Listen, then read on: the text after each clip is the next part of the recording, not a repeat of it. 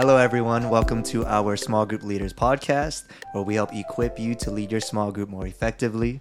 And my name is Lexon Lomibao. I'm our Educations Director at our downtown congregation. And we also have our own kids church pastor and women's pastor, Jen Matias. Yep. Hi, everybody. Happy New Year. Happy New Year. Wow. We are in 2024. Yes, 24. Don't forget. Exactly. I know sometimes it takes me 2 months to even get that correct. Same here. Exactly. So we are kicking off this new year by actually starting a new series titled Set Apart. And this series is actually a series that our entire Every Nation family is going through all across the globe. Yes. So we're excited to dive into this, and we're going to go ahead and start and look at how the main thought in Scripture says, many of us have wondered or asked, who is God, or what is God like? A one-word description that perfectly describes God is holy.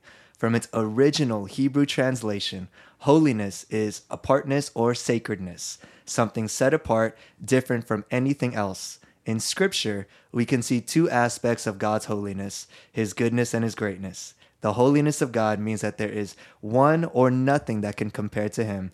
God is perfect in every way. A misunderstanding of God's holiness can make us run from God like so many in the world do. However, a proper view of God's holiness should cause us to run to God, and we do this through praise and worship. Only our holy God is worthy of the attention of our hearts and our adoration. So Isaiah chapter 40, verse 25 through 26 and verses 28 breaks that down, and how God calls us to give only the attention to Him from our hearts, but also from Psalms 96, also our adoration and praise. So Psalms 96 shows us how we should respond to God's holiness. And first one is to sing. We are made to worship. And also to declare. We declare who God is through our words and lives to others. And also to ascribe, where we give glory to God and all that we do, where how we live matters. So now, Pastor Jen, we can go ahead and transition over to our discussion questions. Right. And the first one is as you reflect on the weekend sermon, the main thought and the scriptures above, what is the Lord highlighting to you and why? This is a great start to the series, talking about how, that God is holy, and that holiness should cause us to run to God. I really love that line in the main thought. The holiness of God is something we don't always talk about, but it's so important. Understanding, that He's holy, and because of His holiness, we get to be able to be holy as well. And so being able to worship Him, being able to live our life in a way that reflects that holiness is really, really important. But we also do realize that this discussion guide is coming in the same week as Seek Week. Yep. And so as a small group leader, it's always important to go through the guide and take a look at, what am I going to share? What's going to be important so that I can guide the rest of the group. But for Seek Week, we also know that you're going to be spending time praying. And so some of you guys are going to be doing Seek Week and you're going to be doing the guide. Some of you are going to be maybe splitting your group and having your apprentice run a small group. And then the rest of you guys are going to be praying. But whatever it is, make sure, whether you're going to be doing the discussion or not, it's really good to reflect and maybe even just, text your group and say, hey, I know we're not doing the guide, but can you take a look at the discussion guide, take a look at the scriptures? What stood out for you? Because that's a great way to kind of keep that rhythm of small group and discussion happening. The second question is, how can this discussion affect the way you view God's holiness? And so again, this is a great place for leaders to kind of think through, okay, what can I share that is going to set the tone for the group, for the discussion? I don't want to share anything too surfacey, because then everybody's going to think, oh, I'm just going to share something surfacey. You don't want to preach the whole time. You don't want to preach for an hour, because then nobody's going to be able to share. And you don't want to get too super religious or spiritual, because then everybody's going to be intimidated. So it's finding that kind of sweet spot. And so, Lexa, I was talking with you earlier about, how God's holiness, just this week, God taught me a lesson. Yep. Mike and I got into a fight, and in the middle of the fight, I kind of heard God say, I'm holy and you're not. And, that was really just kind of a moment for me, realizing that, God, I need you in my marriage, especially in the hard times, to realize, okay, God, I can't solve all the problems. I can't fix my husband. I can't fix myself without your holiness, without trusting in you more. And that's probably what I would share, when I'm in small group. I wouldn't kind of go into too many details or, go to too long. But I think that kind of story would resonate with the ladies in my group, and they would be able to say, oh yeah, me too. Or, oh yeah, I know what you mean by that. And, I could elaborate and with a little bit more detail, but that's probably, I like to share fresh stories. God gives me fresh stories all the time. So I like to share fresh things because then they know that I'm living life, in the moment with God. It's not like an old faith that I've already arrived.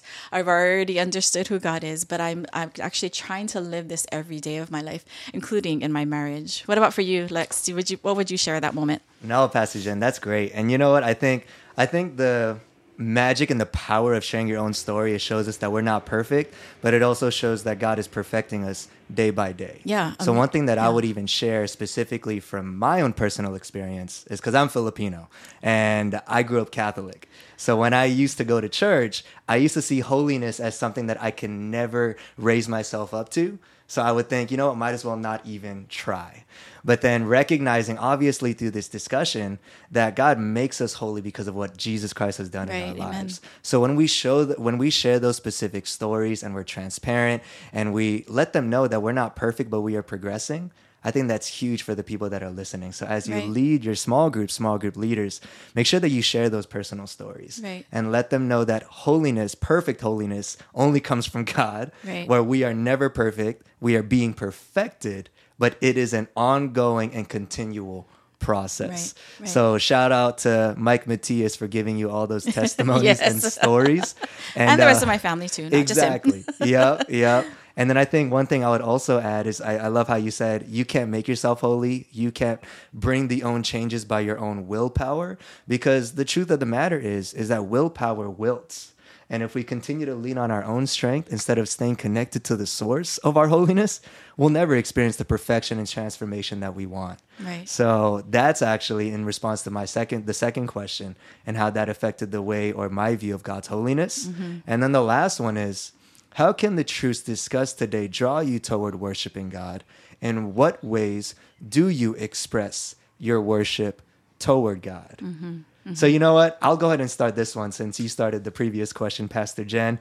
Is I would say the first thing that I would do to draw even into worshiping God is being honest with Him in hard moments. Mm-hmm. Because I fight with my wife all the time, and I am not ashamed to say it.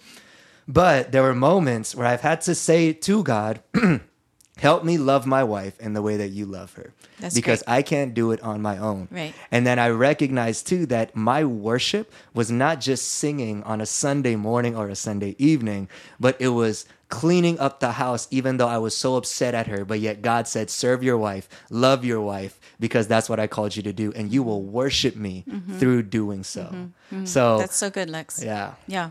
Yeah, that's great. A lot of times people will think, oh, worshiping is singing. Well, God did not give me the gift of being able to sing. I'm sure that will be redeemed when I get to heaven. But, Amen. Here on earth, it's not one of my gifts. And so at first, when I was a younger Christian, I thought, well, I don't really worship God. And then when I learned that worship God is everything that we do, living our life, the way we talk, the way we speak, even just the way we act and carry ourselves, that's all worship unto God. And so, yes, in marriage, we get a lot of opportunities to worship God, but even in our workplaces, even in our friendships, even in how we interact with our family, like all of those things can be worship unto God. And, really what we want our life to be is something that is attractive and something that other people want. People who are not, don't know Jesus, people who are not walking with the Lord, or people who maybe are not as consistent in their walk with the Lord. You want them to say, wow, there's something about you. You have a joy. You have a hope. You have a peace about you. Even in the hardest circumstances, you seem to have this something about you, and they're not going to be able to articulate it. But really, it's because we're worshiping God in everything we do, in the good and in the bad. And so being able to display our life to the world and express our worship to God, not just in church, not just in small group, and not just, when you're with people that you need to kind of show that you're a Jesus follower, but with the entire world and everything that, when the Holy Spirit's following you around, doing all the different things, can God feel your worship in all that you say and that you do? And I think that's a good point, in small group to kind of encourage everybody, because it is hard, especially newer people. They think, okay, I can do it for an hour in small group. I can do it for an hour in church. But the rest of my life, wow, it's really, really hard. And just asking them them to think, okay, what is one area maybe in 2024 that God wants you to express your worship to him that's going to be challenging, that you're going to need his help with, that you're going to need his holiness in.